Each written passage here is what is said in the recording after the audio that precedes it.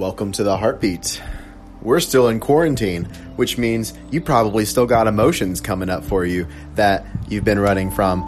I know I have, and I do this work for a freaking living. So we're always working through stuff. And you know what I've been working through for myself, just if I could be candid with you for a second, is really the belief that it could be easy. Because I've struggled a lot for most of my life, and I use that word quite literally, around finances and business. I just would give everything that I've got and hit burnout. And, you know, I'm a recovering workaholic. If you've been listening to the podcast for a while, you would know. And, so I'm really finding that balance because now nobody's asking me to go out and do things. I have all the time in the world to work. So what do I do when I enjoy what I do? Work all the time. And so I'm really prioritizing my self-care. I'm really making sure that I'm not hitting burnout and I'm staying centered. And yes, I enjoy what I do, but I'm also anchoring in the new belief that it gets to be easy. You know, I'm doing a lot of trauma healing on my own end around this belief that I think that I have to like sacrifice myself in order to help people. Because I was running that narrative for quite some time, especially in the fitness industry, which we actually talk about in today's episode. I'm really excited for this one because, man, we hit on some really tough truths. Jessi is a TEDx speaker, a writer, a life coach, clinical sexologist.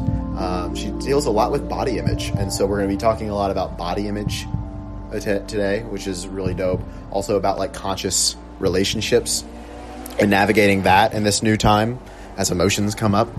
And I just love this conversation that we had because we just got so fucking real with people about like being enough and the ways and the masks in which we try to be enough and we strive to reach that perfection where we'll finally feel enough.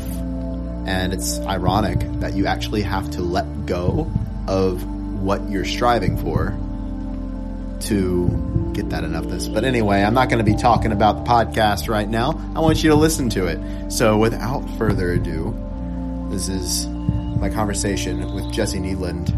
You're listening to The Heartbeat. So what's on your heart to talk about today? Oh, wow. That is a confronting first question. Yeah, what's coming up? On my heart to talk about today.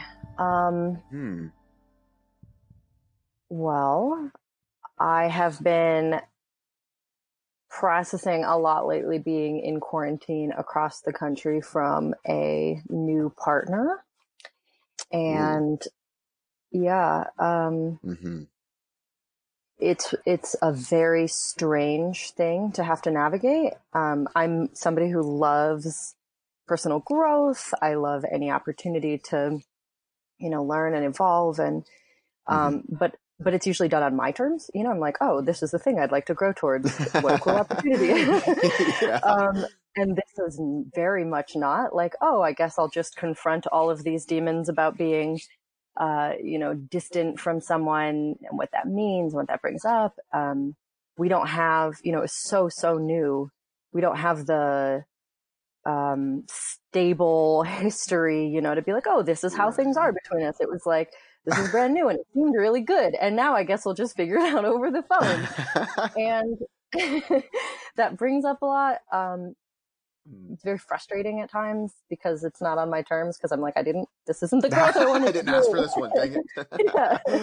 Yeah. So that's what's been on my heart a lot lately.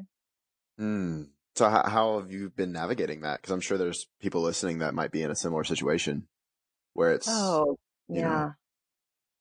A lot of crying. I don't know. I mean, it depends on the day. That's the truth is like this whole pandemic is so day by day. There are days that I'm like, what an amazing opportunity. I'm so grateful for this. Like, wow, you know, you would never have faced this stuff if you were back in LA, which is where I live and where he lives.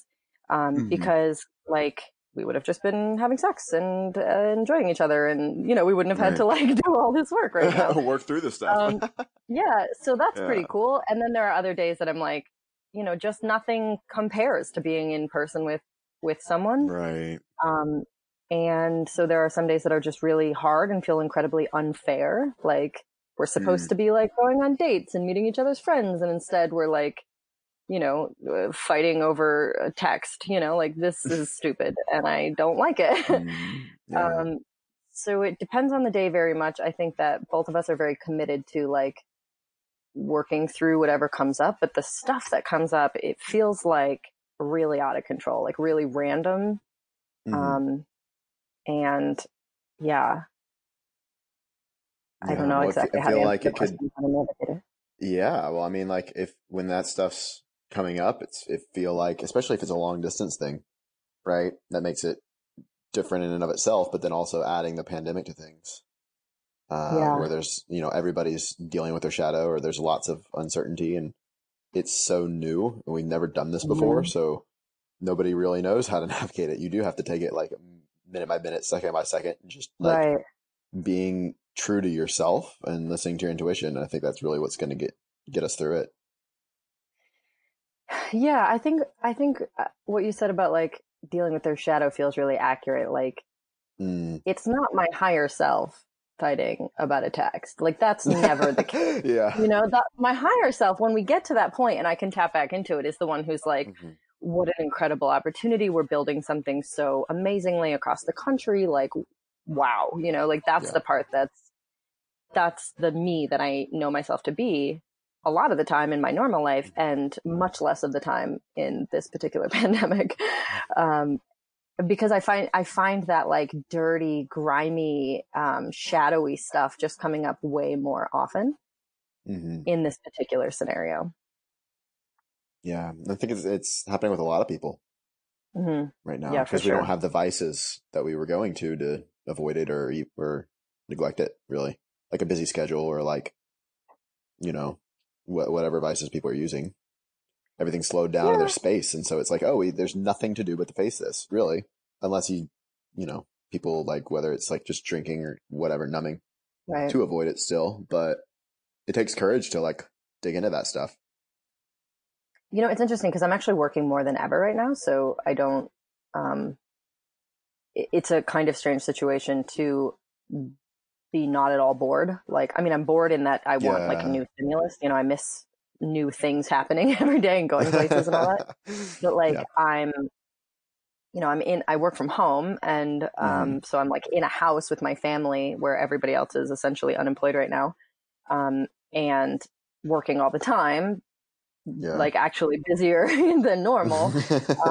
And yeah, so the idea of like not having vices to turn to in the busy schedule, I hear people say that a lot and I don't connect to it. I think for a lot of people, like maybe not in our situation, because I'm right there with you. Like I'm busier than I have been, especially even last year. Like, but I think a lot of people that did have a busy schedule or return to a busy schedule to avoid feeling a certain feeling, or like just go out and like socialize to avoid like being with themselves and their feelings.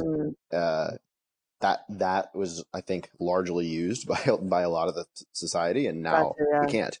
That's kind of what I was alluding to, but yeah. Totally. Yeah, but I do hear people say that a lot. They're like, wow, what a powerful, time to tune inward. And I'm like, I've been tuning inward for a long time. Like that's it's not the issue. But I do feel like it's really brought up how much I rely on connection, certain kinds of connection, like with this guy, like physical connection, physical intimacy, just to feel safe in the world. It's really interesting to notice that because I am incredibly independent. I am, I did not want a relationship. I had no intention of being in one. This was purely an accident. And, I was like, I wasn't looking for one. I love being single. And so it's really interesting to notice that now that there's somebody, that all the energy is sort of aimed toward, that all of a sudden it's like, without that, I feel like I'll die. Whereas I could happily have spent months without touching anyone in that context and felt perfectly fine about it before. And so it's interesting just to notice like, what is that? And there is a lot of shadow work to be done there. The fact that like I rely on physical and sexual touch to make me feel like the relationship is safe. Is something that I wouldn't have had to realize before. Right. That's a powerful realization. And I think Mm-hmm. too, like even just looking at it though, like there is a human side of us that needs it because, Yeah, failure to thrive absolutely. is a thing and like Yeah. it's still a need. But Yeah, I think when absolutely. taken to extremes like that, or even just looking at, oh wow, like you're just getting curious about you, which is, Yeah. really important. Well, I know I think it is that failure to thrive also. I think I have the adult it version could be of that failure too. to thrive right now. Yeah, yeah. I think sometimes, like, especially doing the inner work, or if somebody's really wanting to work on themselves, we just like almost think about it too much, and it's like, well, no, you're Mm. just hungry, or no, you're just Right. lacking Yeah. physical touch, right? Like, Yeah. But in a yeah. So, situation where like, okay, you can't eat, so now what? Like, do you go and do the right. work of like, oh, I'm so dependent on food, or do you just like complain about how hungry you are? I think that's what it's bringing up in terms of touch. Yeah. Well, I know that you've mentioned that you've done a lot of the inner work before. Like, what really have you conquered? I had somebody asked me this actually the other day in the DMs. I thought it was a beautiful way of putting it. They were like, what what earthquakes have you endured to be the mountain that you are today? Ooh, good heavens. Yeah, I was like, Uh, damn, that's poetic. yeah, that's great. Uh-huh. Oh, well, plenty. I mean, I think a big part of my public story, it's something that goes into the work that I do as a body image coach is Mm-hmm. that I spent a very long time viewing my value to the world as more or less synonymous with my desirability to men. And, Mm. this came from childhood sexual abuse and a long string, a lifetime of, sexual harassment and patriarchy messages about women and all these things sort of Mm-hmm. combined together so that I basically saw myself from the outside in. Like I saw myself through the eyes of men, not through my own eyes. I saw myself as, like if I looked perfect and gave them exactly what they wanted, then I would be safe. And yeah, I mean, it Mm. was a huge undoing of a lifetime of that kind of messaging, in my late 20s that I was like shocked to realize like that there are people who just walk around feeling safe in their bodies. It was it was an earth-shattering realization. I took MDMA for the first time, and I didn't have anxiety for the time that I was on it. Oh yeah. And I met people, and I just was like able to see how lovely everyone was, and not be afraid. And I literally the next day was like, "Oh my God, I didn't know that was possible. I have work to do." And Mm. yeah, and then I mean, I dove into it: therapy, coaching, self-education, self-exploration, Mm-hmm. lots of different ways. But it was very much for me like I had to climb out of this old conditioning that says your body is for this and it's not Mm-hmm. really yours and it's not really up to you. It's mostly just defined by what other people think of it. Mm. And it's connected to your worth and it's connected to your safety and all that stuff. So, I mean, very much like this all applies to body image, but it also applies to like how I saw myself, kind of like my Right. job in the world, my role, Mm-hmm. it's very existential and spiritual. And I realized like, oh my God, I'm not here to please other people. Like that can't be my job. Mm-hmm. And giving that up, and finding my way to like, well, then what the hell am I here for? And finding a certain measure of like a higher purpose kind of feeling that Mm-hmm. filled this other feeling of like my higher purpose is to like be pretty and thin. Um, yeah, it changed everything. And I What would made say that that shift?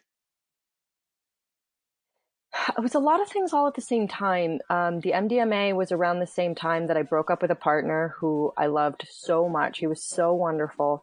But it just didn't feel, it was like, even my therapist told me not to break up with him. Everyone in my life was like, how could Mm. you leave this wonderful person?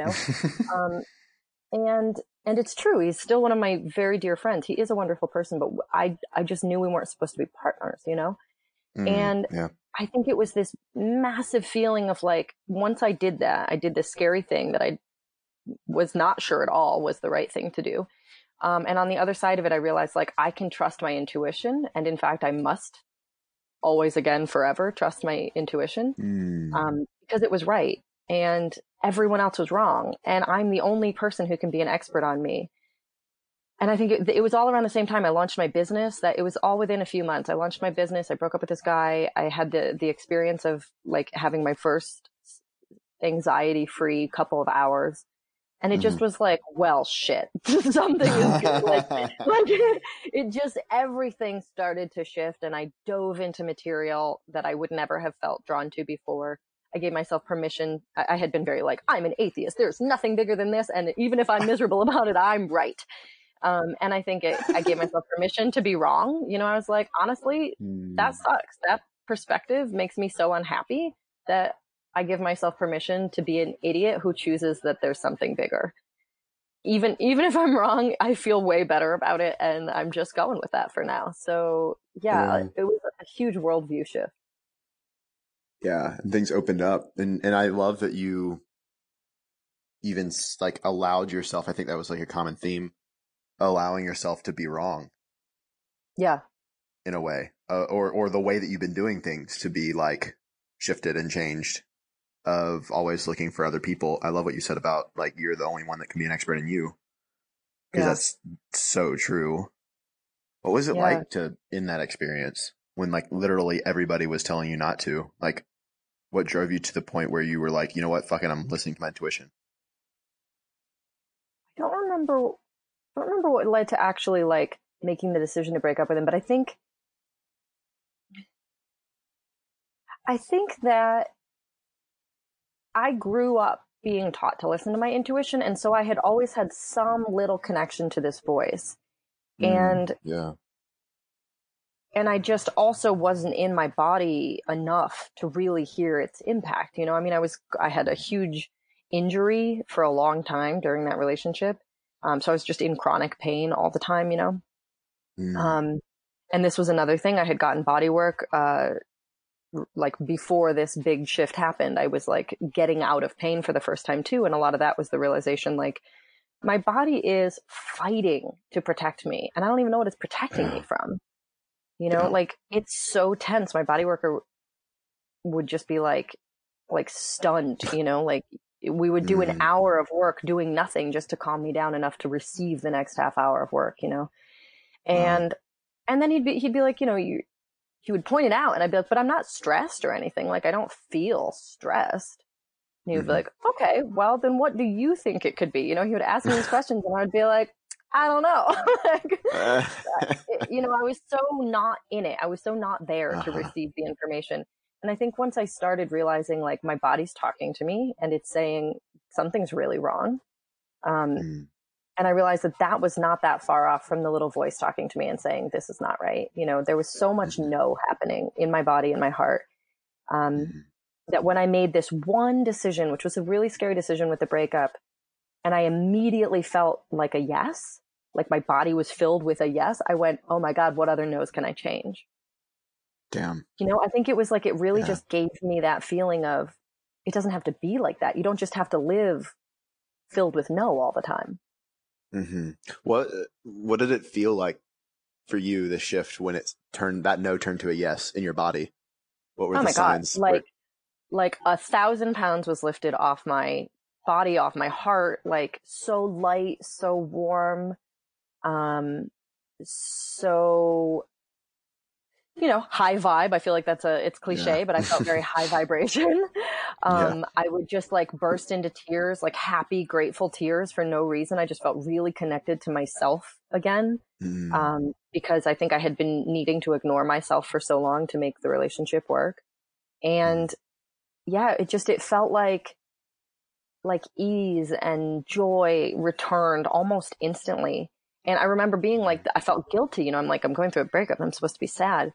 But instead I just felt so free and alive. And I felt bad because he saw that, you know, and he was like this person who I loved, and we worked together, and he saw me explode into myself and realized, like, wow, you know, that was being held back, not because of him at all, but like, it was a really strange situation, I think.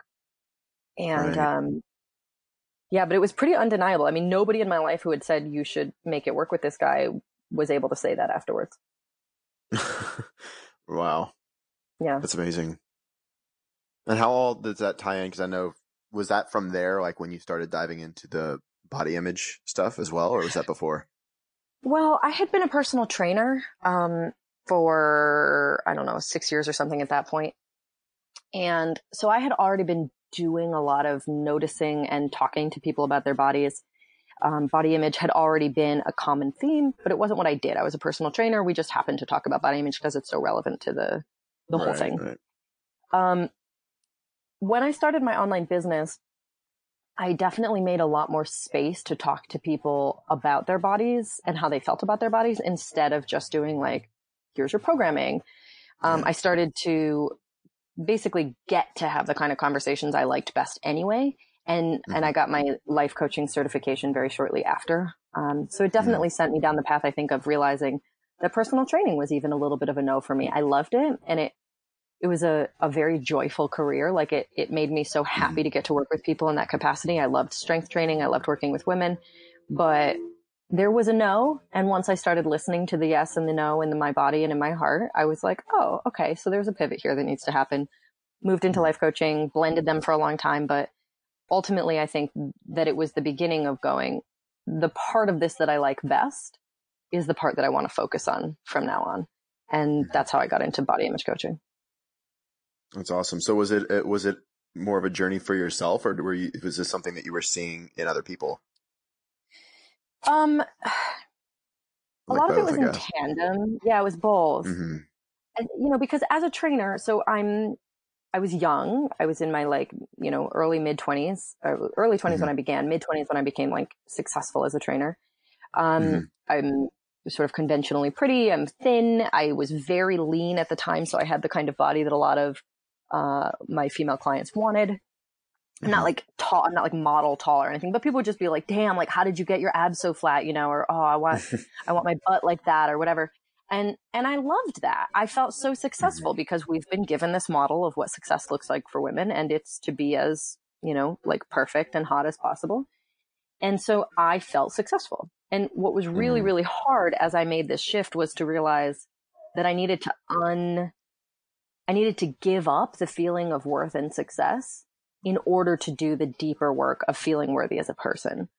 And so I stopped working out and stopped monitoring my diet like I had been doing and stopped doing all this stuff in an effort to control my appearance.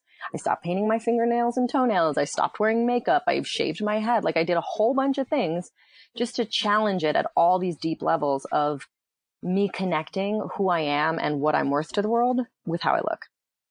So I did that after, or like during and after the personal training time. And it was really hard because I would not have been able to do all that and try to like be this, celebrity trainer in New York City or whatever, because they wouldn't have wanted that. They wanted someone who was like bubbly and fun and lean as hell. Yeah. And I was like, not that anymore for a while. Yeah, and I get it. I mean, I was in the fitness industry for 7 years, so I went through the gambit. Yeah, I went through the gambit myself. Physique competitions and all that stuff of looking great but feeling horrible on the inside, and like, it's interesting. It was an interesting thing that happened, and then it became manic. Control over my nutrition and workouts to where my adrenals were so fucking shot, and it was I got to a point where I literally just one day just said, "Why the fuck am I doing this? Like, what the fuck?" And I just said, you know what? Screw it. I'm just gonna go to the gym to feel good and eat to feel good. And when I shifted it from like looking good to feeling good, ironically, I actually started performing better and feeling better, and in a few months looking different and better than I did before. It was crazy. So here's the crazy thing for me is that the entire time I was training, I worked with a lot of really successful models and actresses. So I worked with people whose goals were nearly exclusively aesthetic. But they also happened to like me because I was really strong, and they, like I was badass. I could like teach them handstands. I made it fun. I made them love it. I made them lift heavy, and I made them fall in love with the process, like made them feel tough and cool, So that was sort of my niche. And, if somebody wanted like 3-pound dumbbell Pilates, workouts, like they would not have come to me. I made people deadlift. So but the thing is, I always spoke about what it felt like. I always spoke about, you know, training for confidence. And by confidence, what I meant was like feeling like a badass, feeling strong, feeling like all these things. So I always had that language. And I think that made me a sort of body positive trainer in the big scheme of things. Although looking back, I'm also aware that it was all about changing body fat percentages and, you know, giving people a, you know, a juicy butt.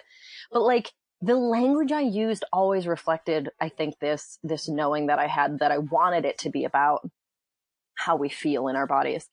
The issue is that like fat phobia and, you know, like internalized beauty ideals, these things are so damn deep that even when you're not talking about them, you're talking about them. Yeah. So like by badass, I didn't mean like, you know, fat and strong.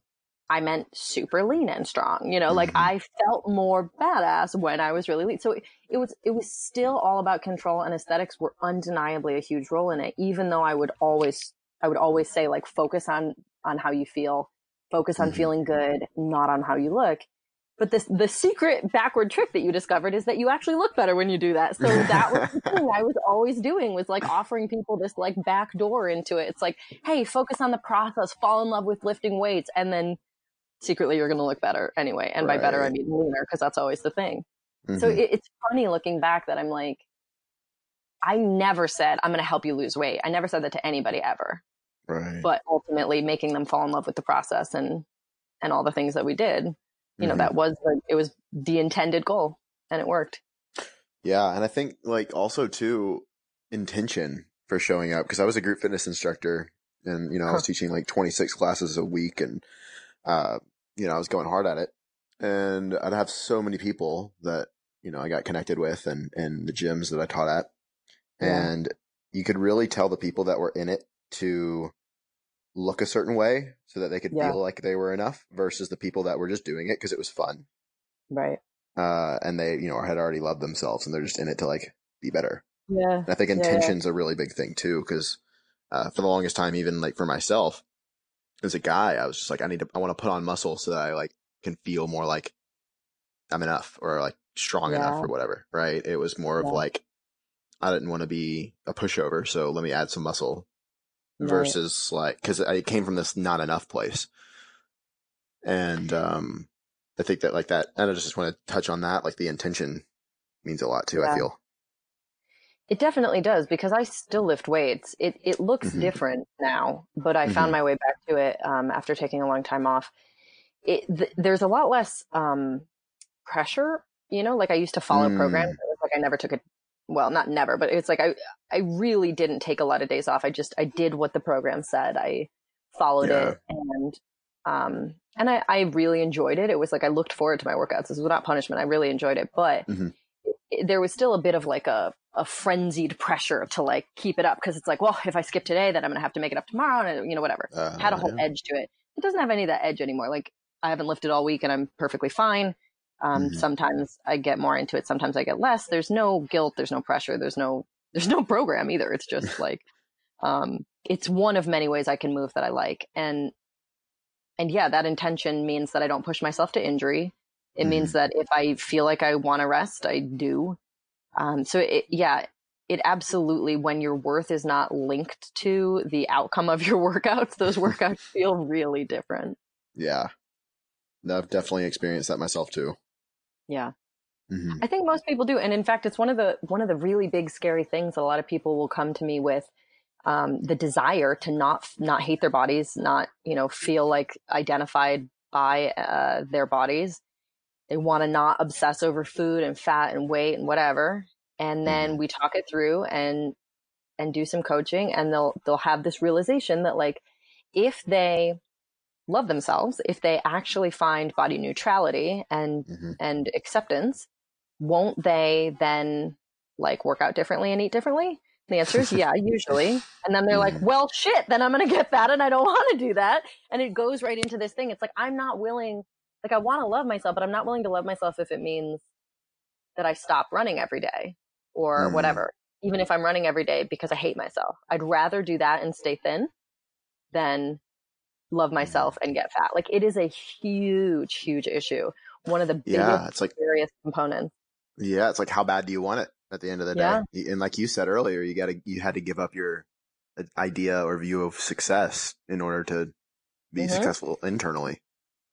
Which is such an interesting thing, this idea of how we define Yeah. success in ourselves. Like, I definitely struggled to lose the status of, pretty, thin hot girl. Like, I hmm struggled. When I shaved my head, it was a struggle. When I stopped wearing makeup, I was so self-conscious. I like, it took me like 2 full years to stop sucking my stomach in every day, all day. Wow. And it was like a constant battle because I felt like every time I like relaxed and actually let my stomach just be a stomach instead of being like this, super fat, flat, thin, whatever it is. Every moment that I did that, I was aware that I was giving up status, that I had the option to be closer to the ideal or further from the ideal. And just by relaxing, I was giving up this thing that people wanted, a hmm like flat stomach. And we hmm never see women just having regular stomachs either. Like nowhere do we just see like round, comfortable bellies on women. So it was like each little bit of the journey of giving up status was terrifying.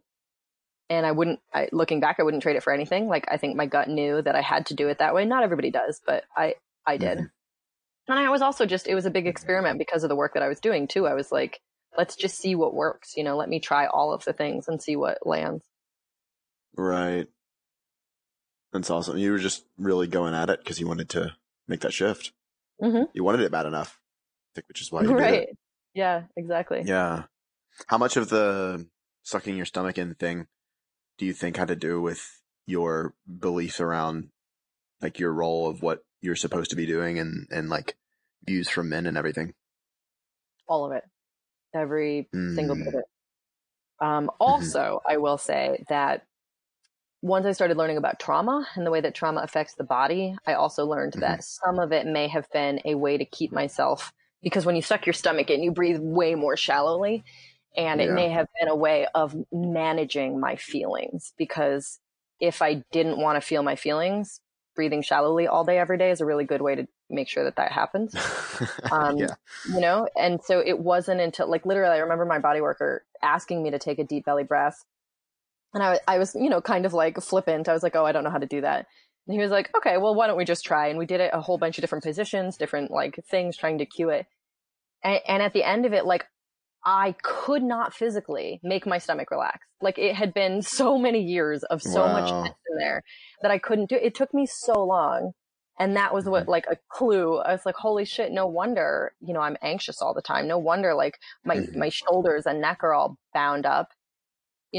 A lot of it was wanting the status and wanting to look like I felt like I was supposed to look, wanting to look more perfect. And a lot of it too, I think on an unconscious level, was keeping me from feeling all the stuff that came out when I had to feel it, because it was a lot of stuff that came out when I learned to breathe, when I learned to feel. Like that was not easy. And there was a lot there. It was a lot of backlogged stuff around trauma, around, Mm-hmm. just there's a lot there.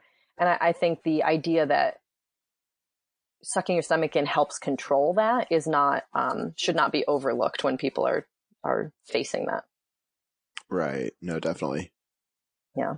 So as you were kind of like working on yourself and the internal, like how did you heal everything around societal conditioning and your beliefs about your role with men and stuff like that? I mean, it was a lot of peeling back layers. I think that each Mm-hmm. thing that I did, each fear that I faced essentially, peeled back one more layer and made me realize like, okay, well, if my value isn't in having long feminine hair, then where is it? Okay, well, if my value isn't in having like, a perfect made up face, then where is it? One of the scariest things for me was I wore like, I would often wear like a push-up bra under a sports bra so that my boobs were like super perky, super, like protected and like strapped down and all this stuff. So that was something I started wearing like less padding and then no padding. And then I would like try and go braless, and my entire body would respond as if I were being chased by a bear. The entire time I was out in the world without a bra, I would feel terrified. And that terror is trauma. Like it has to be, there's no Yeah. reason that my body would respond that way, except for the fact that it felt like I was breaking a rule and I would get hurt. You know, like it was not conscious and logical, but like it felt to me as though everybody would know, they would find out that I'm not perfect. And I don't know, I wouldn't be safe, you know? So a lot of it was like just peeling back those layers bit by bit and dealing with the discomfort of it, dealing with the fear that came up. And then after I dealt with the physical fear of it, I would dive into what the beliefs were, you know, so it was a little bit of back and forth, like the physiological stuff, dealing with whatever came up there, and then looking at it and going, okay, why would I feel like my life was unsafe just because I'm not perfect? And then I would do that work, you know, so it was a lot of going back and forth, I think, between the like mental, emotional stuff and the somatic stuff. Right. It was also kind of like just telling yourself that you're safe over and over and over and over and over again. And even your body, I feel. Reminding yourself of that, of like, that I'm sure that had a lot to do with the healing process, right? Whether it was deep breathing or other things. That's a good question. I don't know that I ever believed, well, I mean, I think that's why I had to go back and forth, is because like, in some ways, as a person who has had my boundaries violated, I don't think I could believe that I was safe. Like me having breasts does seem dangerous in a way. I think it was more like I choose not to let that change things. I choose, like, I don't know that it's safe, to be honest, to be a woman with breasts, that people could see your nipples through a shirt. Like, I don't know. I certainly don't think it's as unsafe as it felt in my body. But there is an element to that vulnerability of that feeling being maybe kind of valid. And I think letting myself acknowledge that, like, that's true, and I'm not going to live my life in fear anymore. Like, those two things felt... I think it would be a lie to say, like, you're safe, nothing bad is going to happen to you for having a female body. No, totally. It's not, right? It's not true at all. But yeah, I think acceptance, like you said, of the, wait, this is how I'm feeling, and I'm not going to let it control me. Taking ownership too. Yeah, it was very like rebellious. It felt like, fuck the patriarchy for saying that that my job, like, I was really angry, you know, fuck every little bit of this message that I got about how I'm supposed to look or where my value comes from, or that it has anything to do with men or desirability or sex, because that's garbage. And I could see it was garbage in my clients, and it would make me angry on their behalf. And once I started doing the work on my own behalf, it was like, I mean, I was like rageful. And I think that ragefulness would push me past the fear sometimes. It was like, okay, well, maybe I'm not safe, but I'm not going to let them have this. Like, they don't get to make me wear these things anymore, you know? Like, I'm not going to let them have it.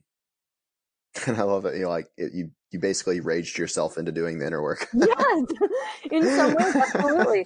Because like I said, I would love to have been a person who just went like, oh, you are safe, you are calm. Like, that wasn't me at all. Right. I respect people who really respond to that, but like any mantra that I ever said just felt like I was lying to myself. Like, it was a lot more possible and profound for me to go, like, I'm terrified and I'm going to do it anyway because it's in alignment with my value system. It's going to make my work with the, you know, my calling in the world better. And no matter how uncomfortable or awful this is, I will learn something from it and it will be useful. So I'm diving in. It was like posting naked pictures of myself on the internet where I'm like, had cellulite or like, you know, whatever flaws. That was one of the beginning things that I started to do, when all this happened. And it was terrifying, but it was also incredibly liberating because I was like, it felt like a coming out, you know, like, hey guys, guess what? I'm a human, not a, you know, like all the things I'd been trying to hide for so long were now the things I was highlighting in my photos and being like, look, look at these flaws. Right. And I'm sure, like, you know, in the initial posting of that was terrifying, but what was the response? Well, like, how did you feel from other people? Amazing. Everybody was like, holy shit, this is so powerful. This is so liberating. I feel like you've given me permission to like have my body. I feel so much more accepting even just seeing this. if I hadn't gotten that response, I wouldn't have kept doing it. But like every time I did, that was the thing. This is how I like raged myself into it. My body image work was in the higher service of the work I knew I was going to do in the world with other women. So I just kept going. If everyone had been like, honestly, this makes me feel more insecure, obviously I would have stopped because they were so linked. But it was like every time I crossed this thing and I did something that terrified me, I would get this response from other women that it made them feel freer. And I was like, okay, that's my yes. Like, that's why I keep going. And yeah, I mean, it was incredible. It like anybody who had a judgmental thought, like for the most part would keep it to themselves. I did have a lot of people over the years be like, when you made that transition, I just kept thinking like, why are you doing this? Like, you don't need to like point these things out. You're beautiful. It's fine. Like there were a lot of people who would tell me they didn't understand until they did. Like my whole brand shifted and I lost a lot of people. And then some people would come back. And that was always really interesting. Because, you watch someone who you see as like ideal fitness trainer person be like, hey, like I'm super bloated right now. Or like, hey, look, this is, whatever it is. Shatters the image. Yeah. And they would just be like, why are you doing that when you don't have to? Like, so I think it brought up a lot of interesting stuff, but for the most part, it was just constant positive feedback in the way that mattered to me, that other people were feeling more free from it. Right. And I've definitely shared a lot vulnerably for myself, and that's been the response too.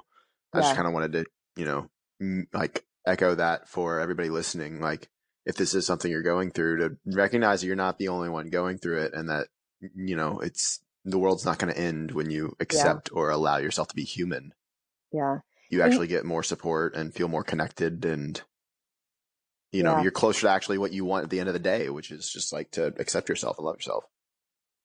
Feeling more connected is a huge piece of it, because when you are pretending in any way, when you're being inauthentic in any way, even if people say, wow, I feel so connected to you, and you like really do seem to connect with them, it's a bit hollow, because that this connection would be risked if they found out who you really were or what you really looked like or whatever.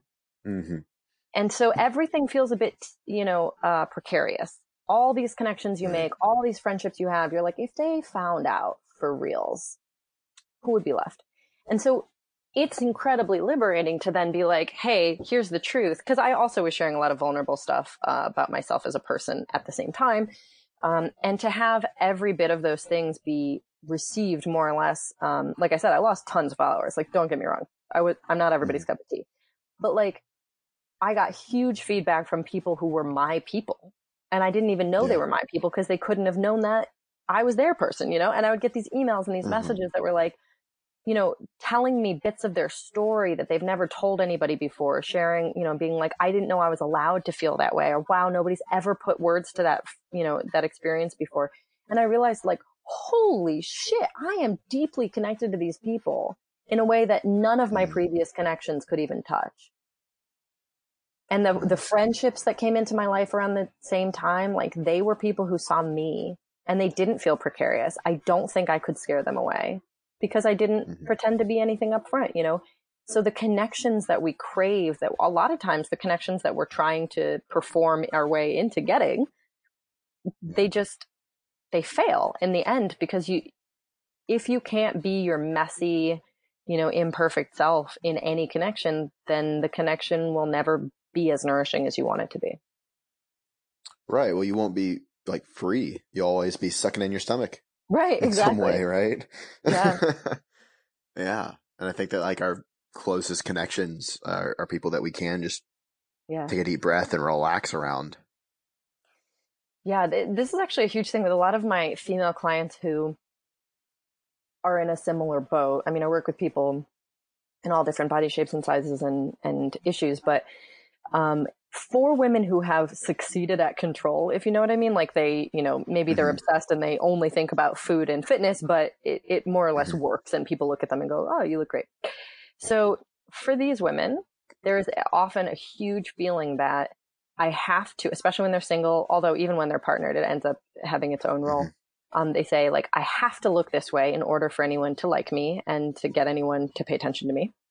And then, we kind of talk about like, well, okay, because if you sleep with someone the first time looking like this, with your hair extensions and your eyelash extensions. And, you know, you're like, you haven't eaten in 24 hours because you knew you were going to see him tonight. And like, okay, so that's the first time you have sex. And he says to you, damn, your body's so hot. You are now, instead of feeling better about yourself and feeling like, oh, it's awesome, he's so attracted to me, you're now terrified because the next time you see him, you have to look just as good, or you're going to quote unquote disappoint him. And then it's like the idea that, let's say this goes really well, you end up falling in love with this person. Down the line, you're always going to have it in your head that he wanted that person, and now you look like you. It's terrifying. It sets you up. It starts with a mask. Yeah. And it sets you up for a lifelong anxiety if this partnership works out. I know women in marriages who are like, I'll never forget the fact that, you know, when he met me, I was this weight and then I gained weight because I was happy and everything was good. And I just can't help but think he would have preferred me like that. And it's just a tricky thing to set yourself up, meeting people in a mask and then trying to figure out how to be authentic from there. And it is so much better to meet them authentically and then go, oh, well, then there's nothing to hide. And I know you like me for me. And let's just do this thing. Right. It's completely different. Completely different. But terrifying. Yeah. I mean, that means that you have to show up without a mask, obviously. Which is a tall order. It is. And, you know, we can only meet others as deeply as we've met ourselves. So the more authentic we can be with us, you know, the more space that has for the relationship to be authentic. Absolutely. And I'm curious. Because you can actually allow yourself, you know, to show up. But yeah, I'm curious as a guy, what masks or inauthenticities do you go into a relationship with? Because I know I've just named a bunch of like sort of mostly women coded ones. With women, yeah. I know for me, and I'm just speaking from my own experience here. I know getting into it, it's been like one of my first relationships. It was like I was always having fun. So I always had to have fun. It always had to be fun. I always had to make her laugh. It always had, which was, you know, good, but like that's in a way a mask because it's not always, you know. I definitely know I had a kind of streak of relationships where I was this was the highlight of when I was in the fitness industry and everything. And so it was very much so like I always had a ton of energy. I never could really relax and I always had my shit together and I was always doing the next thing. And I was like, got my shit together. See, I'm doing all this stuff. And so there was that of, you know, the shadow of that was like, well, I don't want to be lazy because then what will she think of me? Or I don't want to relax because she'll think I'm lazy and then she'll think I'm worthless. Right. And that was kind of the thing with that. Like I'm a gamer and I even like sold my Xbox and got rid of all my stuff just so that I could uphold that mask. Oh, wow. Wow. Yeah. Right. And it was like not being myself, but upholding a mask. Yeah. God, it's so interesting to me, the gender differences. Like men's worth is supposed to come from their hustle, their success, their hustle, their status as like, you know, financially and social status among, you know, business and that kind of thing. Like that's a huge part of it. And that can be true for women, but it's definitely like more focused on both, I think, appearance and like being pleasing, you know, being like nice and friendly and like not asking for too much. Like that's definitely where we're taught it comes from. But I'm always fascinated to talk to men and hear about the masks that they feel pressure to like uphold. Yeah. And it's like, you know, there's one too of, I remember a season where I was really struggling financially and I would always like pay for the date and you know, pay for things and help her out. But she didn't know how much money I was making. She didn't know it was in my bank account, but I'm like not even supporting myself. Oh my God. And trying to keep up a facade. Yeah. Right. Of like, we're like, I'm good. Like I'm here to support you. And like, it was really messed up, honestly. But there's a lot of different masks. I mean, there's even, you know, a book from Lewis Howes, The Masks of Masculinity. It's really good. Good? All right. You and I can disagree about that. Oh shit. I did not I think like the categories the categories are very true. That's fair. Yeah, I'll give you that. I think that's what I mean by good. Yeah. To me, the book read so much like, I I think it's for people who are so in the beginning of this journey. And I That's have very to true. acknowledge Yeah. that there's value in that, because people who are deeper in the journey would just be tuned out by the man who needed that book. So I can acknowledge that I think it's really necessary that people speak to someone on stage 1 and go, hey, you have feelings. That's okay. Like that Yeah. 101 level thing is, I do acknowledge it's necessary, but it drove me crazy because it felt so incomplete and superficial. But yeah, That's very I true. had to remember I I'm read not it the a few audience. years ago. So yeah, I read it a few years ago when I was like just starting out with all this stuff. So Interesting. that does resonate with me now, because the books Yeah. that I read now are so much deeper. Right. Talk a lot about shame and healing and trauma work and all that stuff. Right. That I And if think. you're like just never heard about any of this stuff and someone is like, I think you have like shame and trauma, he'd be like, fuck you, I'm fine. You're like, no, I don't. Yeah, exactly. Yeah. Like I acknowledge there's a need for someone to be like, hey, maybe you have feelings and that doesn't take away from your, your manhood. Like maybe that is Yeah. step 1 and we need that. Right. Yeah. But yeah, I mean, on the point though, there are tons of different ways that people can mask it or show up inauthentically Yeah. to try to be enough. A huge one for me, in sort of pairing with the body stuff, was being laid back and like never asking for anything, basically, like being as empty of a vessel as possible, like as completely needless as possible.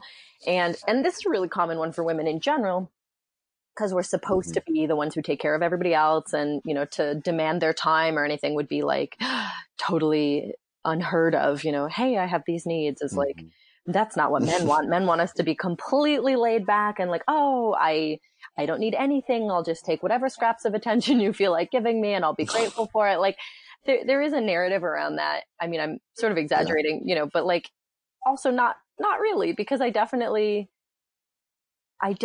felt like the ideal way of being was to have no needs at all. And that would have made me the ideal partner. And that any needs that I had made me a difficult partner. And so I lived with this feeling that in order to convince someone to be with me, I had to like pretend I didn't have needs. So I was just constantly lying, basically, like not thinking about it as lies. But if someone was like, if I felt needy and I wanted attention or whatever, I felt like because I can't say that, I have to like get it some other way, or, it was really complicated detective work happening all the time. And the whole thing of like, are you mad? And then the woman says no. Like a lot of that comes from feeling like we're not allowed to place the burden on our partner to deal with the fact that we have feelings, because so often it's like, ugh, I don't want to deal with that. And we're like, right, of course, we're not supposed to have feelings. So a huge mask, I think, for a lot of women is just trying to take up as little emotional space as possible. While you're hustling for your worth, trying to be like, financially stable and busy and happy and energetic. Like we're just trying not to like get in your way. And it's just this like facade and dance that I see so often in science relationships too. Yeah. I mean, it's a huge one. How are things different for you now? Kind of bringing it back to the beginning, showing up authentically. Well, I think it's different from the jump because I don't do any of that stuff anymore. Like I look like myself every day, so I don't have to look different. That's one thing. And then also I don't pretend to be needless. And in fact, perhaps I've gone a little bit further the other direction and I'm like, listen up. If you want to date me, I'm fucking difficult. Like get ready. Yeah. And I think part of the reason for that is like, I don't ever want to feel that way again. Like that someone makes the assumption about me that because I haven't expressed some kind of need yet or whatever, that I won't, and then have them be surprised and have those old demons come up. So I think, in some ways, like being really upfront, like I'm a big feeler. I feel a lot of things and I go on an emotional roller coaster on a regular basis. My hormones are kind of whack. So like sometimes I'm completely out of reality and out of my mind. And those are things that like, if you want to date me, that's what's up. So I think that there's so much different of a setup now that I never feel those same things of like, I hope they don't find out XYZ. Because it's spoken about. Yeah. And anybody who isn't cool with that, like it's a vetting system too. I don't want that person as my partner. Totally.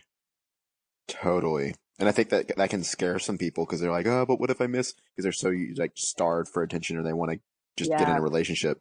But it's like, dude, you don't want to just get into a relationship. You want the right one. So you need a vet. Yeah. But the idea of the scarcity around that is like, there won't be anybody who wants to deal with it. And that's not true. Right. It's just that you will find yourself in relationships with people who want a partner who is doing the facade you're doing, if you're doing one. And those are often not the right partner for someone who has a whole secret stash of emotions and needs, Mm-hmm. Right. Like different people are drawn to it when you're like, hey, I have a lot of feelings. I do a lot of this work. I'm interested in growth. I'm interested in communication. You're going to turn off. Oh yeah. That's going to scare people off. Which is awesome. That's not, yeah. It's a repellent to people that haven't done that work. They're like, oh shit, I got to talk about my feelings. Yeah. Nope. And it's like, cool, maybe disappointing, but like, great. You didn't start a relationship and then 6 years down the road, like have a massive heartbreak. Like you vetted it early.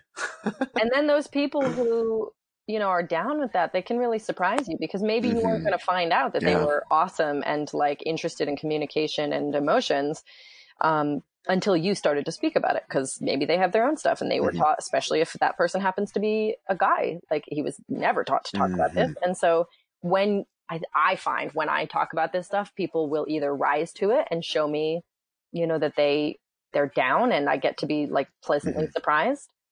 Or they'll be vetted out and it'll be like a complete blank stare and I can kind of go, all right, this person isn't for me. That's cool.